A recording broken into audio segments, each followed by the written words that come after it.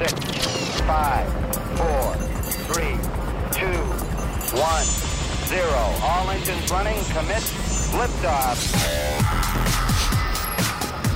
Hello, everybody, and welcome to SWAT Radio here on Tuesday, June 20th. We're coming to you live from Jacksonville, Florida, as opposed to some of the best of SWAT programs that we've been playing during the month of June. I'm David Gray, along with my good friend and SWAT brother, Brad Sykes, who is back from travel purgatory. He's back. Travel purgatory. Man, I've had I've had some rough travel trips lately. But I am glad to be back. Thanks.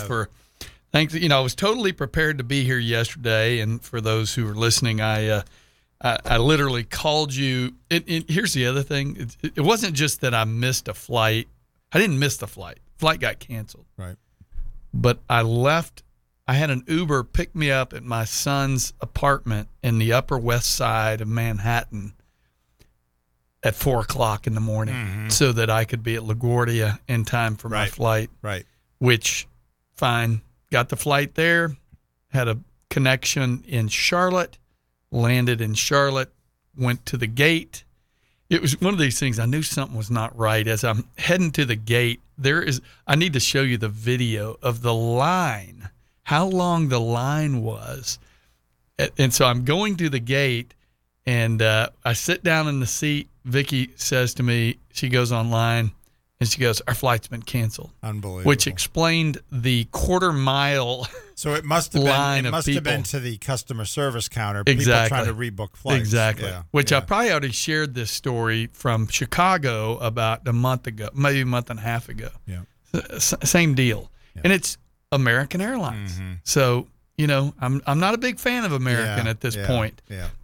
Last couple of times I've traveled with them. Well, I'm glad you did at least find out relatively early, right, that you had to go the next day, and that you were, it sounds like, and you correct me if I'm wrong, it sounds like you were able to get to a hotel and, well, yeah, you know. But do you remember those days? I mean, you've done enough traveling in your corporate life that when you had a flight get canceled by the airlines, they took care of your meal. They put you in a hotel. I mean, I can think of numerous times, whether it was in Atlanta or Texas or California where you missed a flight, they put you in a hotel. Right. And you know, hey, you're on your own. Yeah. So, you know, not only I had to rebook the flight, I had to find a hotel, had to get fortunately the hotel had a shuttle service, but, you know. Yeah. It didn't make for a happy Brad. Yeah, I remember back to the days where they gave you a voucher for a hotel room. And I remember one night getting the voucher for like a Red Roof Inn, not a knock on Red Roof Inn, but it was a smoking room. And I was there from like midnight to 5 in the morning. And I think I had, you know, the equivalent of smoking 4 packs of cigarettes just from the smell in the room for 5 hours. But yeah, I learned after that, if I knew something was going to be canceled or there was a chance I was stuck, I was on the phone with Marriott or whoever it was making my own arrangements because you can't rely on them. But anyway, glad you're back. And it sounds like you had we didn't mention this before we came on the air, but you sent that text the other day. It sounds like you had a great time in New York, and you actually saw something that is referred to in our study in Acts. Yeah, I did. I don't know if weren't you in New York not too long ago? Yeah, I was. I was in Massachusetts last week. So same area. But. Well, exactly. You know, I spent a lot of time in New York City for work early in my career, 30 years ago. And so I just, over the last 20 years, I have not had to go to New York a whole lot. Right. It's a very different city than it was 20 years ago. And interestingly enough, I you know, as a conservative, as a Bible-believing, born-again Christian conservative, New York City is about the worst place for that type of person. But I still enjoy New York City. Yeah. Yeah. We know God has people there as well. Oh my goodness! But you're absolutely. right. The vast majority of it is pretty rough. I saw enough rainbow flags to satisfy me for a while. Yeah. Anyway, so I still remember had some great conversations with my son Jake, who's there with his wife, he and Meredith, and they don't have any kids.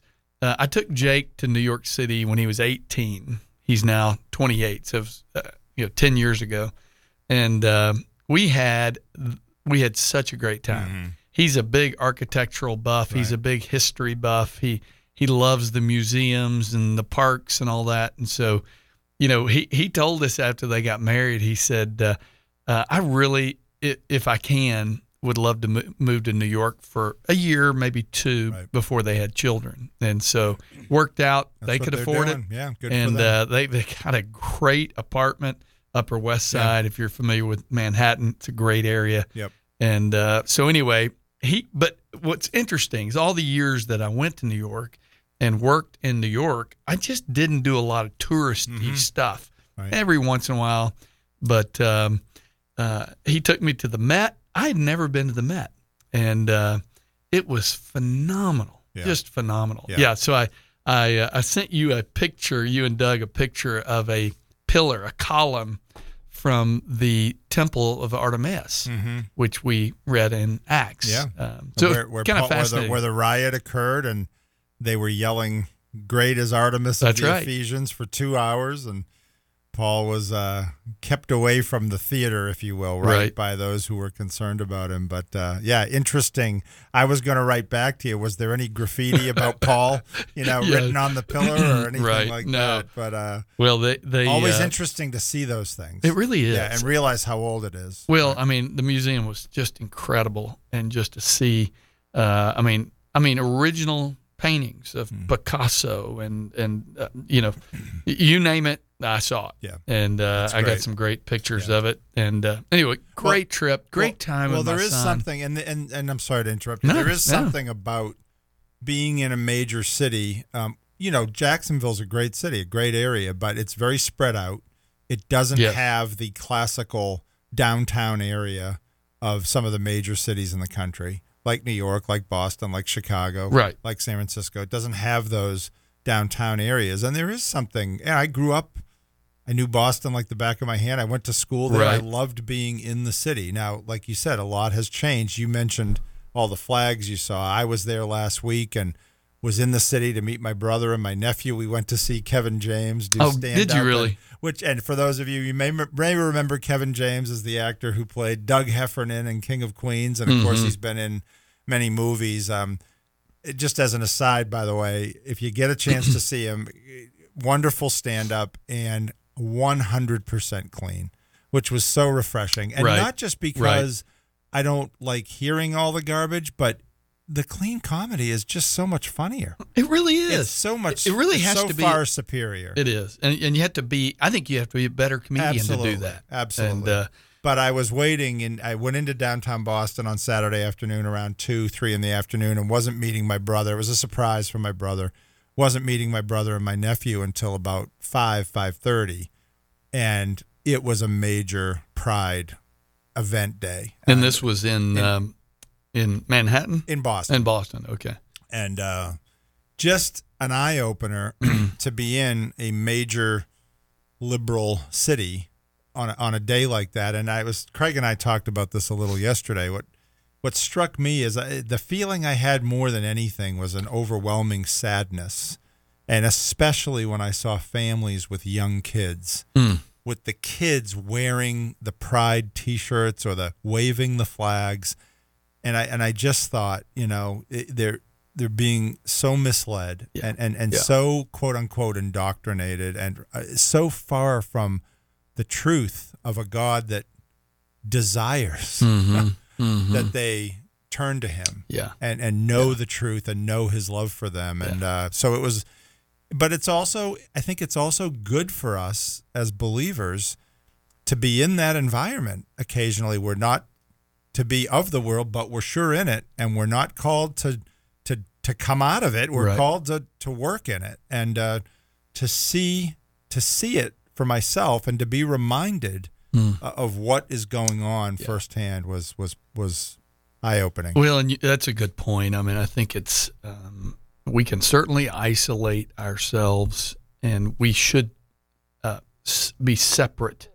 We're to be involved. We're to engage in the culture today. And I was just looking at some pictures on my phone this was just from the museum, but I mean, numerous Van Gogh paintings, originals. I mean, just to see these originals that were done so long ago, and Renoir, and I'm not I do love art. I do love paintings and things like that, and it was really cool. And I always have some really deep conversations with my son, who is so into that, and just about the culture that they were in. And sin is sin. Right. We live in a fallen world. I think what we experience today, we see it at such a massive scale, and it's so often because of social media and 24-hour news, the communication, right? But to your point, I think when we're in the world, do we have compassion on these people? Yeah. You use the word sad. It is sad, and especially in certain areas. We went to dinner in the Lower East Side, which this restaurant was great. It was, just excellent. But everything around there was very young. I think it's near NYU or something. So a lot of students, a lot of the rainbow stuff. You see just the depravity. And just the filth, the things that people are wearing. You're like, wow. Yeah. But they're doing what lost people do. Yeah, I was just going to say, it also reminded me of where I'd be without Jesus, and the direction I would go. It might not look exactly like that, but it would be the same thing. No, absolutely. Lostness, doing my own thing, depravity, right? When in the points of Calvinism, right? Total depravity doesn't mean necessarily that we're always, every moment of the day, as bad as we possibly could be, but it means we're unable to save ourselves. That's right. Unable to, that in our nature we're depraved and separated from God. Yeah. And it just reminds me of what God's done for me. Well, and I'm excited to kind of, at least today and tomorrow, kind of dig into this book you and I are kind of working through. It's called The Discipleship Gospel. And you just made the point that if it wasn't for God's common grace on you and I, we would probably even in our lost state, we experience common grace from God that keeps us from just complete and total destruction. Yeah. So just the fact that we got to where God opened our ears and softened our hearts to receive the gospel, even up to that point, God's common grace brought us there.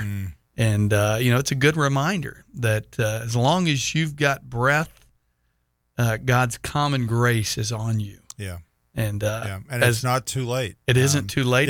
But there will be a time when it is too late. It will be. And Bible talks about, I love the kind of the saying, right? Every knee will bow and every tongue will confess that Jesus Christ is Lord. Much better to do it now. Yeah. Do it before glory rather than before death rather than after death. That's right. Well, we're going to take our first break here on SWAT Radio. Glad you're with us today. Give us a call at 844-777-7928 if you have a comment or a question on anything we're discussing. And we are going to come back and, as Brad said, get into the book, The Discipleship Gospel, also known as the Kingdom Gospel. And we'll be right back after this break. This program has the potential to reach millions of men each week. If you'd like to learn how you can support this unique program that is helping men understand the truth about Jesus through God's Word and how to impact their lives and the lives of others, then go to www.swatradio.com. Then click on the donate link to help SWAT Radio pass on the truth for the next generation. Joshua 1:9 states, "Be strong and courageous. Do not be afraid. Do not be discouraged, for the Lord your God will be with you wherever you go." Highway to Eternity Ministries is dedicated to encouraging those who have lost hope. The ministry seeks to serve those who cannot find peace and are considered unfit for inclusion in Christ's church. They use published works to teach God's Word and share the encouraging testimonies of lives that have been transformed through God's power and grace. Highway to Eternity Ministry serves as a parachurch ministry that comes alongside churches to share its passion and commitment through spiritual writings, nuances, and experiences to everyone who has an interest in the teachings of Jesus Christ. For more information, contact Jeff Andrews at 904-436-5175 or visit www.highwaytoeternity.com. Highway to Eternity Ministries is a proud sponsor of SWAT Radio. The Florida Georgia Truth Network in Argyle at 91.7.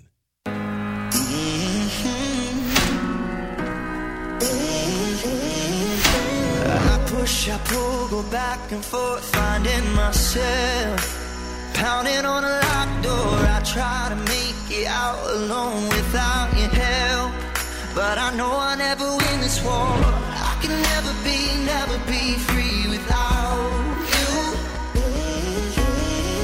I can never be me without. Welcome back to SWAT Radio, everyone. David Gray and Brad Sykes. Glad you're with us. And Brad, you know, you were talking in the first segment about your trip and about your visits to museums and your love of art and the serious conversations that you had with Jake around so many things. And I'm going to go the total opposite way here for a second for a lighter moment. And, you know, I've mentioned this before. I think when my brother and I were in high school, Steve Martin was our comedy hero, right? We memorized Steve Martin's albums, and he's got a line where, you know, and he's a huge serious art collector, by the way, and knows a lot about art. Yeah. But he has a couple bits on those old albums about Da Vinci, or as he would put it, Leonardo. Leonardo. And he says, not many people know this, but the Mona Lisa was painted in one stroke. He says Da Vinci just kind of went, how's this? So, oh my goodness! There's my art joke, my art line crediting Steve Martin for the day. So, well, anyway. if you listen, there's some things about the country we live in. On the break, we were just talking about the difference between a Boston, Chicago, San Francisco, whatever. And I grew up in Houston, went to college in Dallas, Fort Worth area. My wife's from Chicago. Love Chicago. Yeah, great. Too cold for me, but New York's unique. I mean, in the fact that you've got, I think it's 10 million people on an island that is 12 miles long. Yeah. By not even a mile wide, I don't think. Yeah. Well, Manhattan and the surrounding boroughs, right? Exactly. 10 million people, right? Yep. But I think there's over 7 million just on that island. Right. And you feel it. Yep. When you walk the city, and which, by the way, no, I did not lose any weight while I was there. I should have.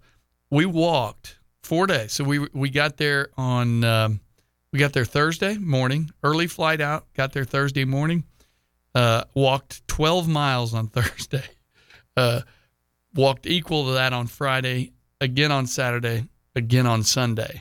Wow. And then we left yesterday morning. But 45 miles I walked in 4 days. Wow. Which I love it because that's one of the things I enjoy doing. Well, walking in New York, too, there's so much to see just walking the streets. Yes. It's not the same as walking in other places. Right. It's just a different energy and a different feeling. And I've done that many times. I remember being done with meetings early and having several hours to kill before I had to go to the airport and just walking all over the place. I mean, I mentioned going to the Met. The Met is on, it's on Fifth Avenue, which borders Central Park. It's on the east side of the park. So technically it's Central Park East, but it's Fifth Avenue. And from his apartment, he's like on 92nd Street. So Upper West Side. Literally, as a crow flies, it's probably, I don't know, quarter mile at most. Yeah. And but I bet we walked a mile and a half to get there. Just the trails in the park is just incredible. Right. And well, of course, my most prized possession from all my travels to New York is a picture I took with my cell phone of the Seinfeld coffee shop. So I did find it, and I have a great picture of it. But all right, if Doug's listening, he's going to get mad that that we're not getting back to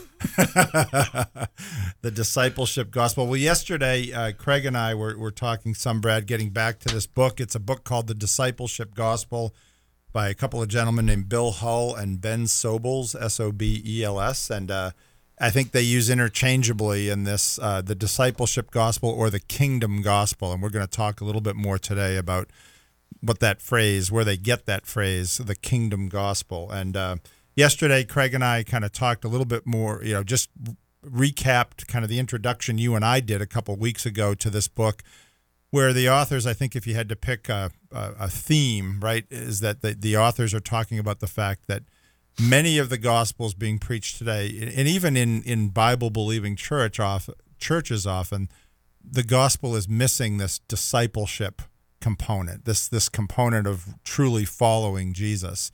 And so we kind of talked a little bit about that yesterday and got back up to this part that you and I are going to pick up on today about these incomplete or false gospels. Paul says in Galatians, like we've talked about, to the Galatians, if anyone, including even an angel from heaven, preaches a gospel other than the one Paul originally taught them, let him be accursed. And I think it's interesting, used word other, not multiple translations you'll read. It's, but I love the word, and I'm not, maybe the New American Standard, I don't have it right in front of me, but it uses the word contrary. Yeah. If anyone preaches to you a gospel contrary to the one I taught, I like that. Yeah. Let him be accursed. Yeah. And he also says, I think it says in that same passage, if he preaches another gospel, which is really no gospel at all. Exactly. Right? So the point is clear. Any distortion of the gospel is a false gospel. Yeah. And just to be clear, regarding what we're talking about, and Doug recommended this book. You can go to churches, you can go to Bible studies your entire life and not be saved. And I think this is an important point we're going to get to throughout our discussion of this book and Mark chapter 1, Mark chapter 8, as we kind of pull this apart, this kingdom gospel that we're going to be talking about, and the contrary gospels that are brought up as well, right? Because they're all over the place. He really highlights these, 6 of them? Yeah. He highlights 5 contrary gospels, but the point is, Paul says, examine yourself to see if you are of the faith. For so many people, especially in the West, they believe because they prayed a prayer, they're saved. Yeah. And this is a dangerous thing, because there's nowhere does Jesus say, pray a prayer and you're going to be saved. Right. And so, I think about these, and this is it's kind of a sobering text. Yeah. It's been these couple of chapters in this book have been very convicting for me personally, just from the standpoint of knowing that I've been in some of these camps in the past, and or not necessarily intentionally, but in reaction and in experience, been in some of these camps, and we just to go through quickly what these. As this little chart we have says, the gospels in competition, or gospels that are really no gospels at all. And we talked a little about these yesterday, or at least the first couple, the forgiveness-only gospel. And I think this is a huge crux of this book, that somehow you give mental assent, or you agree with certain facts about Jesus, but following him is optional. And that's the first one, the forgiveness-only gospel, that it's all grace, which it is, but there's, we want to explain that and get into that a little more. But this idea that, like you said, you pray a prayer, you believe a set of facts, you're forgiven, and then you go on with life as if nothing has changed. Whereas the gospel, the true gospel, and what we're going to get into, clearly talks about a transformed life and a following of Jesus. So that would be the first one. Well, and like you said, each one of these competitive gospels, these contrary false gospels, they are going to create an outcome. Yeah. And in the case of this forgiveness gospel, it is following Jesus is an option. Yeah. And all of these, I think the point is that one specifically, but all of these leave out the discipleship component, right? Yeah. And we talked about this one yesterday, if for lack of a better way to put it, the book, the authors call it the left wing gospel or the social action gospel, that the gospel is all about detached, if you will, social action or help, social causes, helping the needy, which in and by themselves are good things, but they can't be, as the author puts it, detached, and that they alone are not the gospel. And then we got into the third one, another popular one in the West, right? The prosperity gospel. I was telling Craig yesterday that Kelly wasn't feeling well Sunday morning. I had got home late on Saturday night from my travels, and so we were home on Sunday morning, and we actually put on a couple of minutes of Joel Osteen just to, like we talked about being in New York or being in Boston to see what's going on. I put them on because I said, I want to hear what he's saying, so I would know how to refute this. Yeah. And I could only take it for about 5 minutes. Well, good for you. That was probably about 4.5 minutes more than I could have taken. Yeah. And I know we've spent time discussing the prosperity gospel. Listen, our prosperity comes when we enter glory, and it's going to be a prosperity you and I cannot even fathom. You know what? I actually just for and. I would say most of us struggle in this particular gospel, is the prosperity gospel. I've actually renamed that for me. It's the comfort gospel. That's good. It is even yesterday, as I'm sitting in the airport, frustrated, standing in a line for 2 hours just to figure out whether or not I can get a flight home, then having to schedule all these get a hotel. You know what I was doing, David? Complaining. Grumbling, and I was having a good conversation. I know you and I have talked about this, just our little family text. Mine's not a little text; there's 20 of us probably in this text, but we're just kind of sharing information with my kids, and it was really interesting. 2 of my kids, I'll read what they said, but essentially they said, "Stop, Dad." Yeah. Right. I don't know if your kids have ever told you that. Oh yeah. Or my daughter will write something like "first world problems." Well, exactly. But this kind of gets to this prosperity gospel, or what I call a comfort gospel. That's a good point. Is that I want to be comfortable. Yeah. Don't get me out of my comfort zone. Listen, when things go bad, they shouldn't go bad. Well, no, it's this reminding ourselves of the gospel. Yeah. Well, the authors say that what it does is it creates a sense of entitlement. Exactly. In those who are believing it and following it, the sense that God owes me, right? Yeah. Some kind of we would God never say me. that. Right, exactly. We would never say that. Right. But we go into our days and whatever it is you're going into with an expectation, as opposed to open hands. I go in with my hands clenched with what I want. Right.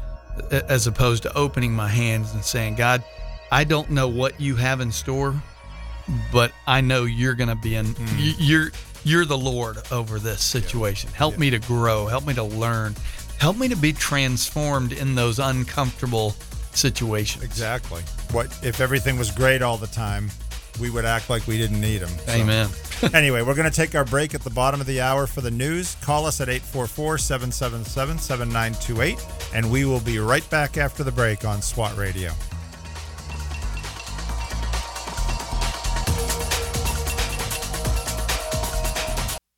So you hear about MediShare, and you're going to have questions about MediShare. It makes total sense. Like, first, is this health insurance? And the answer is no. It's not. It's actually a different way of getting access to great health care. It's literally sharing. So you don't pay a premium each month. Instead, members have a share amount that goes to help other people. And MediShare is a not-for-profit that's been going strong for 30 years. It's not a mega corporation that makes you pay for things you don't believe in, which is one of the many reasons it has double the member satisfaction rate compared to health insurance. Another question, is MediShare for everybody? No, actually it's not. And that is one of the reasons it works so well to keep the costs down. So if you live a healthy lifestyle, for instance, no tobacco, no illegal drugs or abuse of legal drugs, you're going to be joining people like you, which keeps costs down, and you can save a lot. Most families save $500 a month. Call now, find out more. 844-55-BIBLE. That's 844-55-BIBLE. 844-55-BIBLE. Expect some delays because of a crash on I-95 southbound before Adams Street. Also, there's a broken down vehicle on the East Beltway, 295 northbound at Butler Boulevard, blocking the right lane. And there's a disabled vehicle on the West Beltway, 295 southbound near the Buckman Bridge and San Jose Boulevard. Showers and thunderstorms tonight, low 74. Wednesday, more clouds, more storms, high 85. From the Traffic and Weather Center, I'm AJ.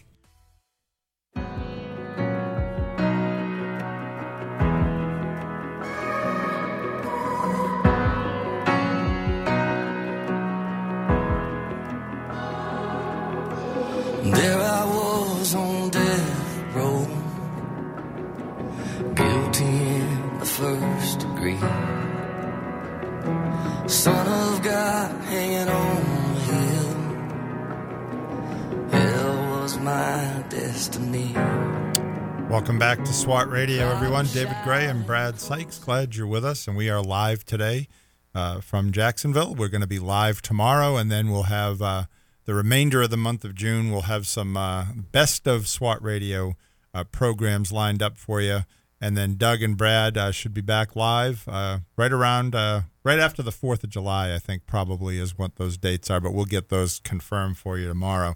We're looking at a book called The Discipleship Gospel, or The Kingdom Gospel, and before the break we were talking a little bit about some of the contemporary false gospels that are in competition with the kingdom gospel that Jesus taught and preached, and we've been looking at those: the forgiveness gospel, the forgiveness only gospel, which doesn't focus on discipleship, the social action gospel, which again is focusing on social issues and actions and is detached from discipleship and following Jesus, the prosperity gospel, where an individual is taught that we can claim our rights to all kinds of material blessings, if you will, through the gospel.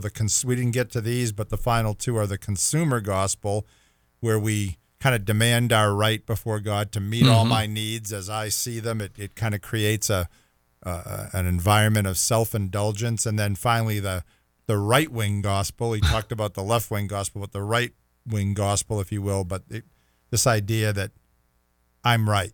And it creates an arrogance in people. Like, and you and I have talked about this. Sometimes we get into this, and I've been guilty of it too, get into this kind of weird mix of patriotism and faith and right-wing views. And let's remember, the gospel is apolitical. Well, and the other thing, and I want to come back because, let me address this right part, the right gospel. Paul David Tripp has a great book. I have used it many, many times. I know Doug's read it. I me and books. It is a book called How People Change. And Paul David Tripp and Timothy Lane actually co-wrote that book. There's a great workbook. There's a great video series. And I initially went through that book as a tool to help me when I was counseling someone or / quote, discipling someone. And it really talks a lot about, in that book, this aspect of a right gospel. In other words, and we see this in denominations. Well, my denomination has it right.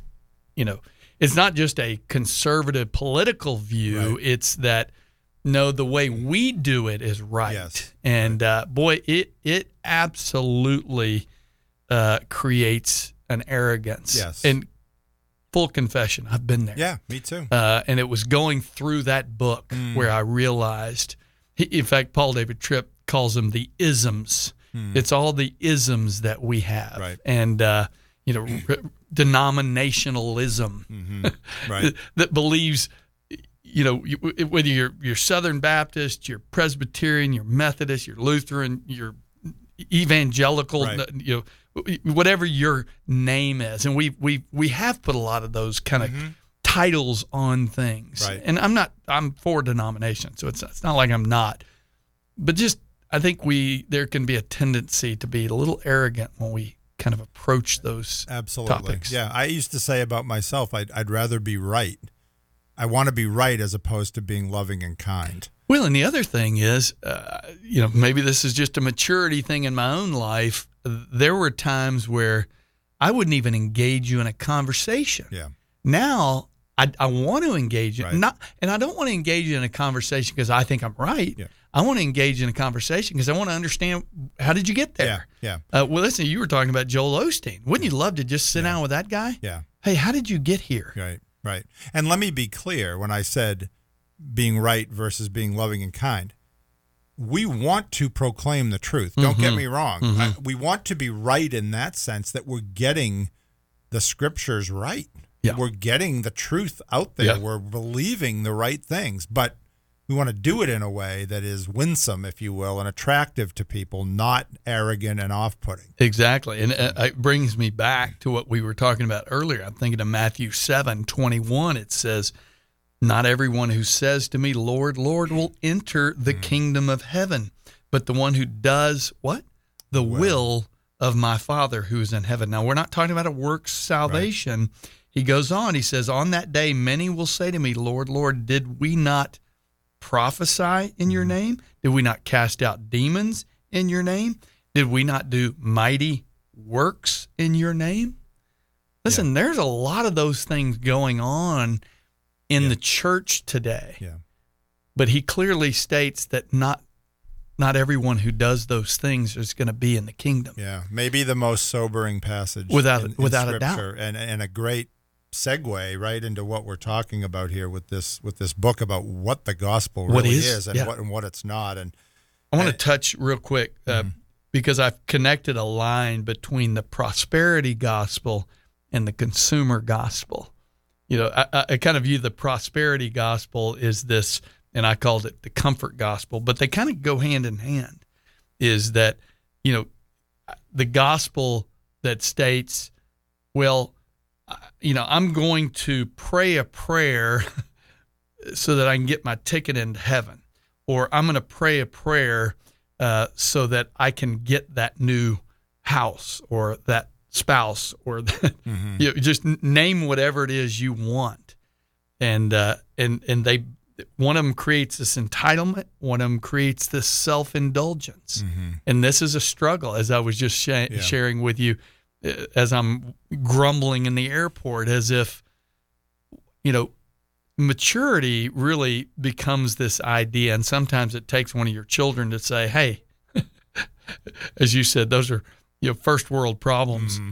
What if we were to take those issues when your car breaks down, when you miss that flight, or that flight gets canceled, or you get a diagnosis? Listen, our human emotion, we're not saying don't be emotional. I think emotions are good. But why don't we take those emotions and filter them through the gospel? Right. What is God doing? Right. You know, and I think we said this. Jesus said, "Follow me, and I'll make you fishers of men." You're not going to make yourself. If you're his, he's going to do the making. Correct. And what is he going to do? What is he going to use to do the making? Yeah. Wow. That's scary to think. Well, Peter, right? James, Peter talk about trials, and that it's the trials that are refining our faith. Amen. And conforming us to the likeness of Christ, like Paul writes in Romans. That's the ultimate goal. That's right. We're never going to be Jesus. Yeah. We're not going to be him, but we're going to become more like him as we are sanctified. Yeah. And he uses these trials, even though, like, what does Hebrews say? No discipline, no trial seems pleasant at the time. Exactly. But it creates a great benefit for those who are trained by them. That's the key, right? Yes. We have to be trained by them. And are we willing, to your point, to look at it and say, okay, Lord, what are you doing here? Yeah. And am I willing to be trained by it? And anyway, we were talking a little bit last time we were together about chapter 2 of this book, where chapter 1 kind of is an overview of these competing gospels and that are no gospels at all, and the lack of discipleship being promoted in these gospels. And so chapter 2 in this book is really starts to talk about, well, what is the gospel, and the confusion that is in the church and among many believers today about being able to clearly state the gospel. And the author, Ben Sobels, who's a pastor, even talks in the beginning of chapter 2 about his own struggle to articulate the gospel clearly to a neighbor. Correct. When he was presented with this golden opportunity, the neighbor said to him supposedly, you Christians talk about the gospel a lot. What is the gospel? And he said he just kind of had a brain melt, and froze and didn't. He said he, eventually was able to talk about it, but it really hit him hard. And you and I have talked about when we went to the Philippines, what great training that was for us. Huge. To be able to articulate the gospel in kind of 4 points and in just a few minutes. And so often in life, we only have a few minutes. That's right. Or we have a situation where if we start getting too long-winded, we're going to lose our audience. Isn't that the truth? Well, he says here, and just to read this one point, he says the gospel is supposed to be of first importance. Now think about that. Right. That's 1 Corinthians 15:3. Yeah, 1 Corinthians 15:3. Yep. And as Christians, we're meant to be unashamed of the gospel. Yep. So but how can it be of first importance, and how can you be unashamed of it when you're not crystal clear on what it is? Yeah. And I love what he writes about how and I we see this all the time, how there's all kinds of talk about gospel-driven this and gospel-centered this. Exactly. But there's not a lot of talk about the gospel itself. Well, what is it? Yeah. And that if we're not crystal clear on it, how can we pass it on? How can we communicate? And no wonder, as he says, there's disunity in the church. Yeah.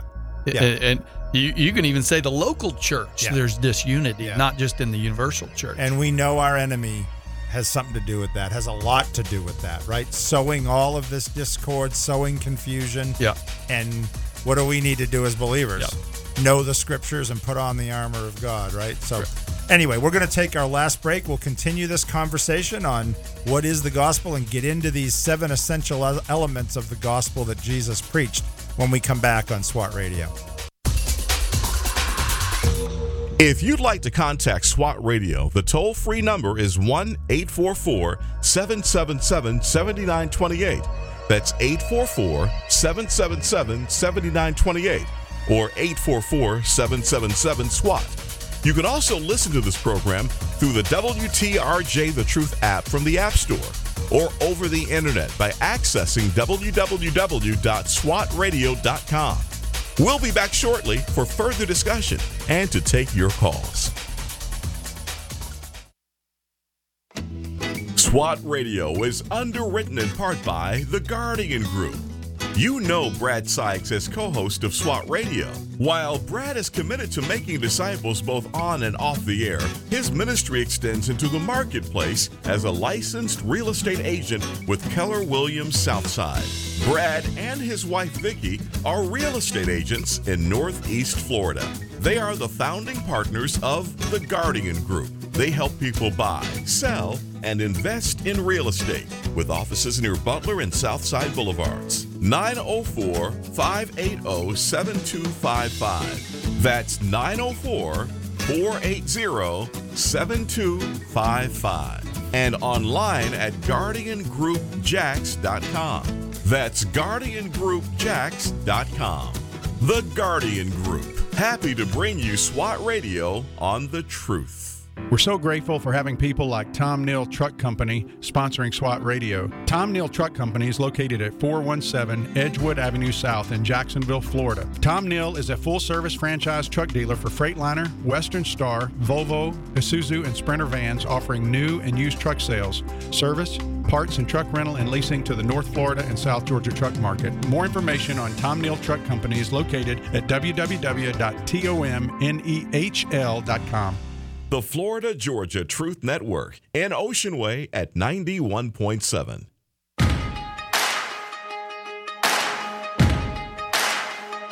Why you ever chose me has always been a mystery. All my life I've been told I belong at the end of the line with all the other not quite, with all the never get it right. But it turns out they're the ones you were looking for all this time. Welcome back to SWAT Radio, everyone. David Gray and Brad Sykes, and we are continuing our conversation on a book called The Discipleship Gospel. Doug likes to call it the kingdom gospel. I think those terms are interchangeable, but really starting to get into what is the gospel that Jesus taught and that Jesus preached. And we've been talking about competing false gospels that are out there today, and we're talking now about what the gospel really is, and kind of prefacing getting into the elements of the gospel that Jesus taught by talking about that Scripture tells us in 1 Corinthians that the gospel is to be of first importance. In Romans chapter 1, we are to be unashamed of the gospel, and talking about that how can we be these things if we're unclear on what it is. I wanted to read one more passage from Hebrews chapter 2, verse 1. It says, "Therefore we must pay much closer attention to what we have heard, lest we drift away from it." And this idea that, we are responsible to know what the gospel is, A, so that we don't drift away from it, like it says here, and B, so that we can effectively communicate it to others. And finally, from chapter 2 here in the book, I just wanted to mention, I thought this was really good, that Jesus never separated the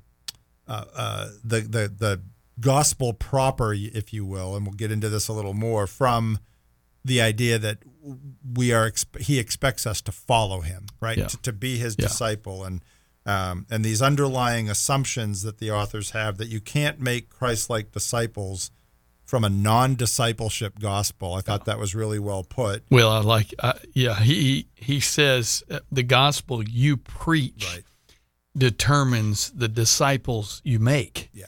And, he says, I think this is Bill Hull, he says, the bottom line is this: we can no longer assume people know what the gospel is, even if they say they are Christians or attend church regularly.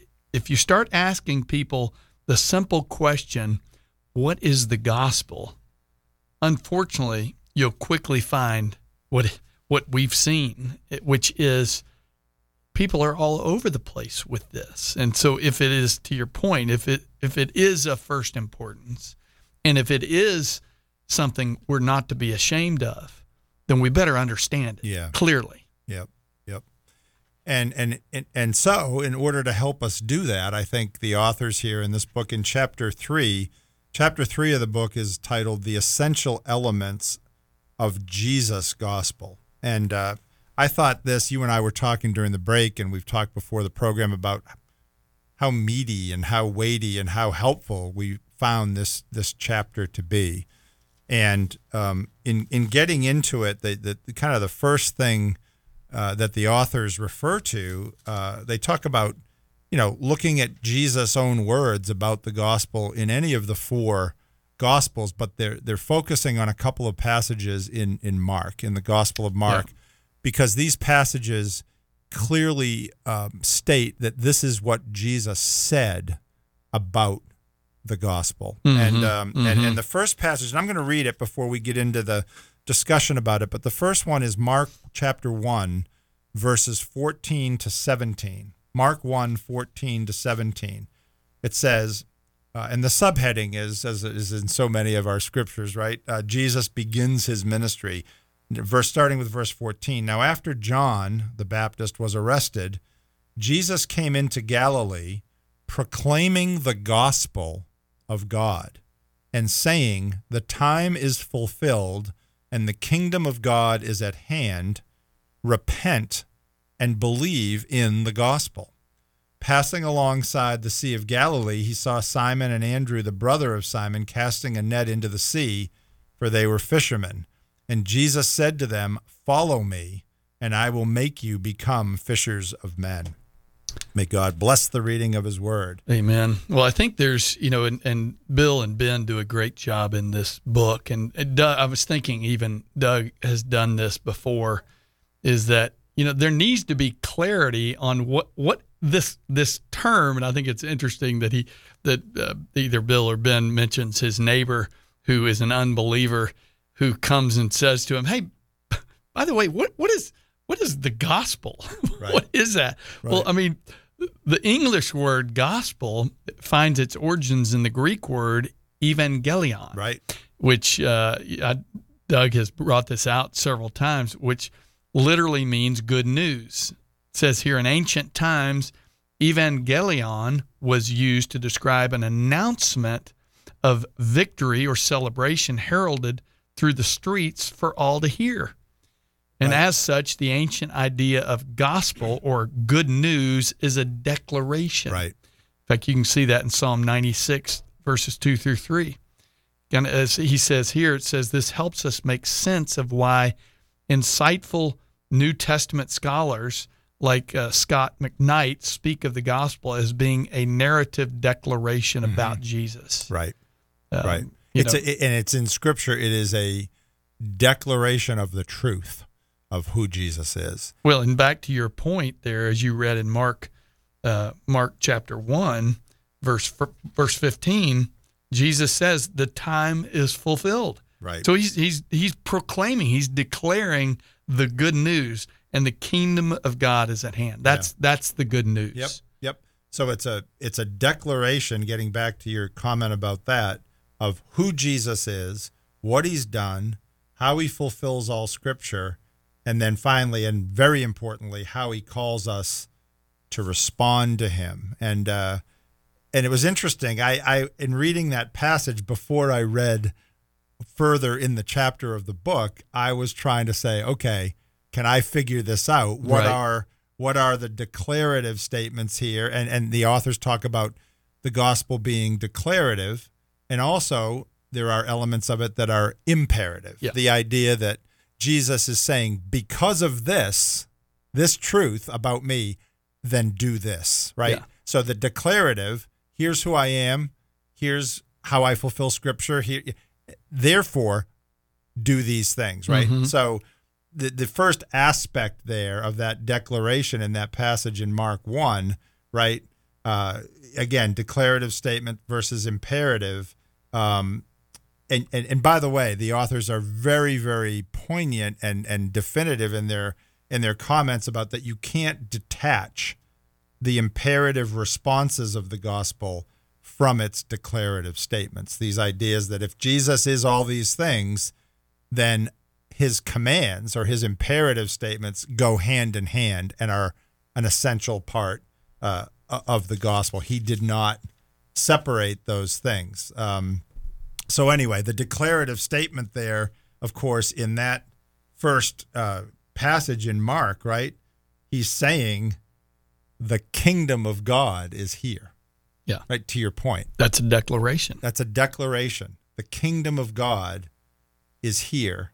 And then the imperative statements, and then we're going to get to the other three declarative statements that he makes later in Mark. But then the three imperatives are, because the kingdom of God is here in the person of Jesus, repent and believe, right? Repent, believe, and then follow. Yeah. Right? And that's what's in that passage in verse 15. The kingdom of God is at hand, the declarative. Therefore, the imperative, repent and believe. And then in calling Simon and Andrew, follow me. Yeah. And there it is. Yeah. There's the three, if you will, there's the first declarative statement and then the imperative calls to action that are our responses. Well, and he doesn't, at least I haven't gotten far enough in this. Curious, since we've got just a couple of minutes, well, I'll put the book down and just kind of ask you some questions. I think it's interesting the order in which these go in, these imperatives. Right. The kingdom of God is at hand. That's the declarative statement. The imperative statements are repent and believe in the gospel. In other words, repent and then believe what he just said, that the king. That's believe right. That the kingdom of God is at hand. Right. That this is Jesus. Yes. Who is the king. It's not just a future kingdom, it's a kingdom here. It's here. On That's the right. earth. That's right. And I just think it's interesting that the first response, the first imperative is to repent. Yes. Sounds similar to what John the Baptist said. Absolutely. Right. Right. And interestingly, as a little tease for tomorrow, what we're going to see is, so this was 2 years before what we're going to get to in Mark 8. And in Mark 8 is the passage where Peter confesses that Jesus is the Christ. And that up till now, Jesus kind of lets it go at this. But when Peter confesses by the power of the Holy Spirit that Jesus is the Christ, Jesus' teaching with them changes, because in that teaching, or in that declaration, Jesus responds with the fact that he must suffer and die and be raised again. And those are the next three declarative statements that we're going to look at a little bit more tomorrow. But, when you and I were in the Philippines, and we've talked about this a lot, and Doug was so right on this, and I'm so glad we got this teaching about, we talked about the 4 points of the gospel: God's original plan, our problem of sin, God's solution in Jesus, and then fourthly, our response to Jesus. Yeah. And the authors here do a great job with that. It's not, and Jesus himself says it right there in that passage: repent, believe, and follow. Yeah, and I think this is weighty stuff. I mean, we don't want to just skim past this first imperative. Well, we have 1 minute left. Let's wrap it all up. Yeah. And close. Hey, listen. This first imperative, though, David, I think about this a lot. It doesn't say the kingdom of God is at hand, therefore walk down an aisle. It says repent. Yeah. In other words, repentance requires a brokenness, that you recognize you're broken. Yeah. And I'm afraid, I'm concerned that many in the church are not broken over their sin. What did Peter say when Jesus called him and told him to throw the net out? Peter said, "Depart from me, Lord, for I'm a sinful man." Gives me chills. Yeah, just thinking Isaiah about in that. chapter 6, I'm a man of unclean lips. Yeah. Well, we're going to talk about this more tomorrow. Glad you're with us. Please